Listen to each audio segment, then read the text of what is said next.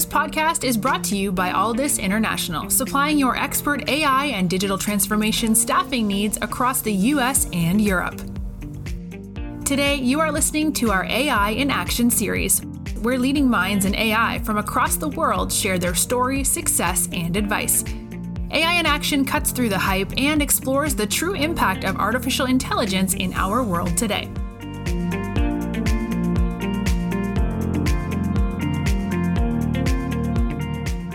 You're listening to AI in Action. I'm your host, JP Valentine. Our guest today is Phil Moore. Phil is the Senior Director of Engineering at Tenable. Phil, welcome to the show. Thanks, JP. Thanks for having me. It's our pleasure. So, Phil, let's start with yourself. Can you give us a bit of an overview of your journey in tech, from where you got started, some of the roles you've held along the way, and take us up to today as the Senior Director of Engineering at Tenable? Sure. As a young child, I've always loved building things. Growing up doing the Legos, and now woodworking, a little bit different. And I always saw writing code as just a different facet of that kind of passion for creating things. And while I was in college, I became very interested in AI. I went to a smaller school, though, didn't have a formal AI program or actually any AI classes at all. But fortunately, my senior year, a couple students and I talked to our professor into doing a special topics class on it. And that was kind of my first real exposure to the facts of AI versus the fiction, all the books I read growing up. We got to do the philosophy, the ethics, and we actually wrote a fair number of programs on it. I remember our final project was this game Hawaiian Checkers. I think it was Konane. And I remember staying up late doing those min-max trees. And that was, like I said, it was my first exposure. So I really enjoyed it. So after I graduated college, my plan was to go for my doctorate in cognitive and neuroscience.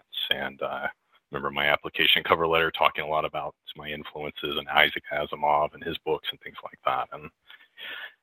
But don't ask why. I only applied to one school. So this is a habit for me. I did the same for undergrad and it worked out, but it didn't work out so well for grad school. A couple weeks before graduation, I still hadn't heard back from the school. And at that point, it's past most application deadlines at other schools, but fortunately my advisor had some contacts at another university, pulled some strings, and they let me apply late, and I got into the PhD CS program, fortunately. So a funny side note here, after I graduated, before I started university, I went back to where I grew up, my home, and there was a letter waiting for me. I opened it up, it was my acceptance letter for the cognitive and neuroscience program. I put the wrong address on the application. So it's funny how life works out. I always wonder what it would have been like otherwise. But I was in grad school. It might have been fortunate. I decided I wasn't a depth first person. I'm more of a breadth person. So after 3 years, I wrapped up with a master's in just plain old vanilla CS. And while I was figuring out where to go from there, I got an offer to teach at my alma mater. So I went back there. I was curious to see what that was like, and I really enjoyed it. It was an interesting experience having the students only be 3 to 5 years younger than myself, but I really enjoyed it. And I might have done it for a number of years after that, but without a PhD, it's a dead end. So I had some notions of going back for my PhD or doing it while I got a job, but I remember my professor, something he told me at the time. He said, once you leave academia, it's going to be extremely difficult to come back. And I didn't quite get it at the time, but eventually I did. Your mindset shifts. Today's success for me is solving customer problems in a very short time frame. And I know I'm going to oversimplify it here, but academia, you're doing research that may or may not solve a problem sometime in the future. So it's very hard, I found, to shift between those. I'll have lunch with my professor these days, and he'll tell me what he's working on. And I'm always thinking, yeah, but how do you use that? I understand the long-term implications, but yeah, it's just a hard mindset to kind of change. So after I taught, I only taught for 1 year. I had a short stint in an educational software company, and then I ended up at my current company, Tenable. And I've been here the last 15 years, which is obviously a lifetime in this industry. Mm-hmm. So I started as a software engineer at Tenable, and I was in that area for about 8 years, rose up the ranks, became a lead engineer, and as too often the case at smaller software companies, your best software engineers often be promoted into management. So fortunately for me, it worked out. But yeah, the managing and leading teams is a very different skill set. And I found the only way to learn is through experience. You can take those classes, you can read those books, but you really have to live through those situations and deal with them firsthand. So it's been a challenging road. It's been rewarding. I've worked on front end. I've done back end. I've acted as a PM. I've done UX design, worked in the cloud, launched our cloud product. I've worked on prem, and been very fortunate to have a number of great managers along the way to learn from. And I've had this opportunity to watch this small 40-person company grow into a very successful public company with almost 2,000 people today. And that's why I've stuck around here so long. It's never been boring. It's always challenging. Phil, thank you for sharing your background. It's such an interesting reflection point as to what would have happened had you gone down the cognitive neuroscience route as opposed to the computer science, and would you have still landed in the same place you're at now? Who knows? But I think you've touched on some points that I definitely want to talk about, which is what's kept you at Tenable for so long. But before we do that, let's take a step back. Tell us about Tenable, who you are as a business, what the mission of the organization is, and then we can jump into your role and how it's evolved over time, and more importantly, what role AI and data engineering and data science plays at Tenable. Very briefly, what we do at Tenable is we help our customers understand and manage their cybersecurity risk. And so for those not familiar with vulnerability management, it boils down to 3 steps. First, you want to, what are all the potentially exploitable vulnerabilities our customers have across their assets, from your laptops to your servers, to your web applications, to your cloud services and infrastructure. So you want to have that visibility into what's going on there. The next step is prioritize. Okay, I know what's out there. Now I want to figure out, what am I going to address? Which of these vulnerabilities am I going to handle first? And finally, you act. You actually go out and you mitigate those vulnerabilities. Maybe it's a patch, maybe it's upgrading your operating system, or maybe you put some compensating controls in, like a firewall rule or something like that. So at a very high level, that is what the company does. And we offer various sensors to discover those different types of assets. And then we have platforms. We have an on-prem and a cloud platform that allows customers to aggregate that data and manage it, so they get this one holistic view of what's going on. They can understand their comprehensive risk from there. Thank you for that, Phil. I appreciate it. I want to spend a bit of time now understanding what role data science plays behind the scenes at Tenable, from helping make better business decisions to also when you're actually implementing the product with customers. Can you give us some insight into what that's like? One of the biggest challenges for our customers is prioritization. There's so many vulnerabilities out there. Most of our customers can't patch them all. Last year, there was over 18,000 new vulnerabilities discovered. That's almost a 200% increase from 2015. And most companies have these modest-sized security teams, so it's essential they are spending their time wisely. And the reality is, for most vulnerabilities, a working exploit is never developed. Any given year, you've probably got about 5 to 10% of those vulnerabilities are going to have a public exploit developed against them. An even smaller subset of those vulnerabilities are actually actively weaponized and employed by nefarious people. So the logical solution here is, okay, let's prioritize those vulns. And most organizations use CVSS. It's a common vulnerability scoring system to prioritize their vulnerability management efforts. It's free, it's open industry standard, it's a framework for assessing severity of vulnerabilities. The problem is, it doesn't provide insight into which vulnerabilities are likely to be exploited in the near term. What it does is it just focuses on, okay, here's the impact that's going to happen if this vuln was exploited, which is important. But again, if you have thousands of vulnerabilities, you need to know which ones are going to be exploited soon. And on average, for the CVSS, over 60% of their vulnerability ratings are high or critical. So it comes back to if everything's important, nothing is important. So the data science team at Tenable, they looked at this problem, they said, how can we help? The ultimate goal is, okay, how do we take these vulnerabilities and tell customers these are the ones that are most likely to be exploited in the near future? And what the team ended up doing is developing a new scoring system called VPR, Vulnerability Priority Rating. And this builds on the strengths of CVSS, because CVSS does a lot right, but it addresses that threat issue by using machine learning to better assess the actual likelihood of an exploit. And they do this by looking at a wide variety of information. They look at the dark web, they look at the underground forums, they're looking at social media, security forums, and blogs, the number of days since the last threat activity. They take all this data together and they build a model to figure out, okay, what's a more likely reasonable threat activity for this? And this allows them to predict when it'll be exploited at a much higher probability. And unlike CVSS, VPR's score is updated daily. The threat from a vuln is not static, so the score probably shouldn't be either. And so that sounds great, but how do we judge success of those things? We looked at two things. Does it prioritize fewer vulns, and are those prioritized vulns the ones actually getting exploited?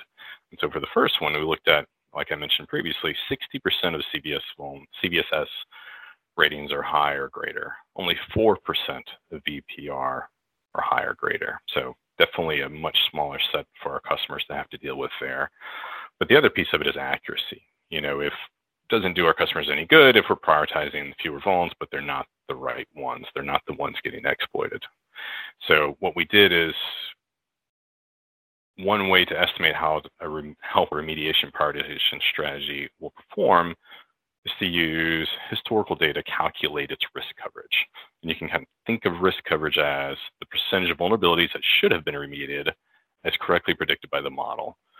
So if we had 100 vulns that had threat activity and the model correctly predicted, say, 60 of those, then the risk coverage is 60. So using the data, I think this is from a study we did last year. If you look at the top 5,000 vulns by score, VPR correctly predicted over 60% of those versus a CVSS traditional only predicted less than 10% of them. So, using VPR, our customers can save tons of time and they can do it with confidence. So that was a really big win. We were really happy with putting that out. And that's about 2 or 3 years old at this point. And the team continues to work on it, refine it, pull in more data sources, or adding some human intervention. We found sometimes the model wouldn't quite work. And then we also are trying to narrow, I said we're updating it daily, but trying to get that even down even further. You are listening to the Aldis Podcast. When you're looking to scale your team, or if you are interested in showcasing your company in a future episode, reach out today. Or if you're in the market for a new role, visit our website to view open positions, www.aldis.com. Phil, I want to now understand from the inside what it looks like, particularly with your engineering team. What are the different types of skill sets required? How do you guys work with and alongside data and analytics, and a typical project lifecycle?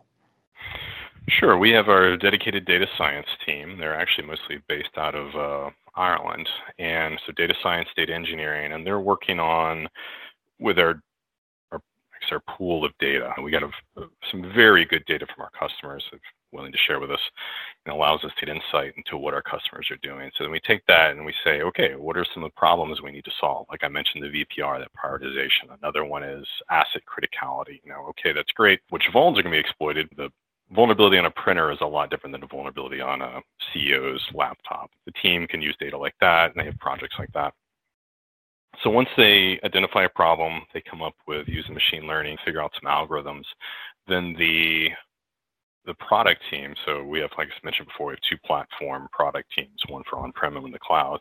They can take those algorithms and they incorporate those into the product to actually allow the customers to use the learnings that we found.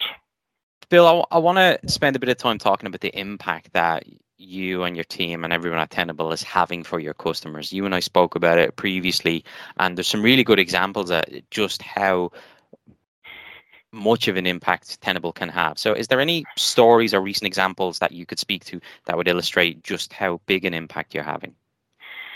Sure. Every week there's at least one, probably more than one, article about another company being attacked. And the impact of these attacks, they range from, obviously lost revenue, reputational damage. There's plenty of examples of those.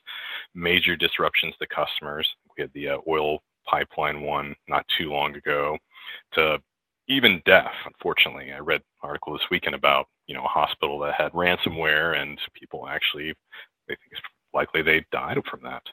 So we've always had cyber attacks. They've been there since the beginning of the internet, but the severity of these and the frequency has drastically increased in recent history, and there's very little sign of them slowing down. It's very important to be able to give companies the tools they need to understand the risk they're carrying, and so they can address it. They can go, okay, here's our problem.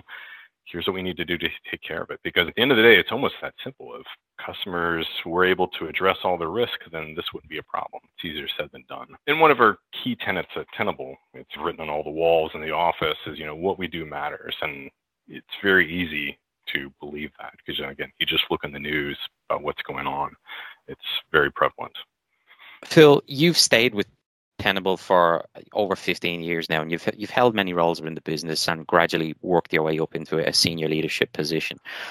What's kept you there so long? As you mentioned in your intro, 15 years is a lifetime in the tech world, but clearly you've stayed because you felt engaged. So give us some insight into what your journey has been like and what's kept you there so long. Sure. And I'll say it's not like every day I've been like, I don't want to leave here. There's been occasional times where I've, thought about departing, but something's always pulled me back. I remember the very first one, I was thinking about heading out to Seattle and hopping in that hot market. And we pitched the CEO at that time a project saying, hey, can we rewrite this entire product from ground up? We think it'd be great. And he said, sure. Engineers love the opportunity to write things from ground up. There's always been something that when I got close to jumping would pull me back in. And I think probably our second CEO, third CPO, there's been a lot of, despite kind of the turnover in the company, this culture has kept. It's always been, it's this, I guess, this culture of growth. They realize, hey, we're not perfect now, but we're trending toward always getting better. It's that arc of always trying to be better, always trying to do better. And I like being part of that. I like actually helping to grow the company. And I like to tell people who yes, I've been at one company for 15 years, but it's actually been a number of companies. You had the startup phase. Things look very different there. You wear a lot of different hats. Like I mentioned earlier, I've done a PM, I've done UX, done front and back, and a lot of that was during the startup phase. And then you go into the pre-IPO phase, getting ready for that, and that's a very different feel where you start to get the more traditional roles. And then you move to post-IPO, and you have a very different set of concerns and challenges. So it's been fascinating to be able to experience all those in this familiar setting. And like I said, it's always been challenging. If it ever got boring, I would be out of here in a day, but it's never boring. And I think I mentioned at the start too, I've been very fortunate to have a set of managers who've helped guide me and help grow me. So it's another thing that's been great. I don't have to go elsewhere to get these learnings because we bring in a lot of talented folks. I can learn from those, and it's been a great experience. Staying on the topic of the environment at Tenable and why it's a great place to be, obviously coming off the back of the impact of COVID, a lot of organizations have been severely disrupted, but one of the positives has been a shift towards further investment into AI, digital transformation, and all of the various projects that come with that. With that shift of investment, you're seeing a significant increase in demand for your services, and with that, you need to grow as a business. So could you give us some insight into what for 2022 and in terms of headcount, where you expect the team to be and what you're most excited about? Sure. We are growing massively. We've just closed another acquisition to expand our cloud reach, and we're expanding across the world. We've got a hub in Ireland that we're growing out more of the data science team. We've got a new project we're spinning up. I don't know how much I can say about that, but there's going to be a lot of data science behind that. Really excited about that project. So doing a lot of hiring there. And then we're also opening a new hub in India recently, almost doubling the team size there as well. So there's lots of potential, lots of growth. As I mentioned, cybersecurity is going to continue to be an issue. So there's no lack of problems to solve there. So what I'm most excited about is one of the perennial concerns of, engineering leader is lack of people. And I think in 2022, we're going to be able to address that. We're going to have the capacity to hopefully work on all these exciting projects that we've got laid out before us. We've had a long roadmap, and now we're actually going to get to that because, like I said, it's a very exciting year, and we're going to finally have that headcount we've been looking for a long time. But with, I think, as you mentioned, COVID, things are up in the air. So hiring's been an interesting challenge this past year for sure. Bill, final question from me then. As the senior director of the engineering group, you're dealing with so many different types of engineers, your front end, back end, data engineers, specifically focusing on the data engineering aspect, which is a large percentage of our audience. When you're speaking to candidates about the potential to join Tenable, what is it that you tell them? What sort of interesting projects are they going to be working on, and why Tenable is a place for them to join over some of the other interesting opportunities that exist? I would circle back to the part of what we do matters. Yeah, there's a lot of opportunities out there, a lot of different companies, but I feel like we're addressing such a core central problem that's impacting so many customers today. To be able to have an impact on that, I think that is a great opportunity. Like I said, we're using a lot of the latest technologies in the cloud. We have access to a lot of data to better understand what our customers do and how they're doing and how we can help them. So I think that's one of the biggest pitches, is doing something that really matters. Absolutely. Yeah, work that has an impact. Phil, thank you so much for coming on today. I appreciate you talking to us, sharing your own background and those inflection points. Tenable obviously having a huge impact for your customers, and you've stayed there for a number of years now because the work is enjoyable and it's challenging and it's fun, and it sounds like it's a great place for engineers who want to have an impact. We appreciate you coming on and wish you and everyone there at Tenable the best of luck in the years ahead. Thank you so much, JP. It's been a pleasure. Thanks for listening to this episode of the Aldous Podcast. If you enjoyed today's episode, don't forget to subscribe, rate, and review. We are available on Apple Podcasts, Spotify, and any Android podcast of choice. You can also head over to our website, www.aldous.com, to listen to more podcasts, view our open roles, and stay up to date with industry news. Thanks for listening, and stay tuned for more great episodes coming very soon.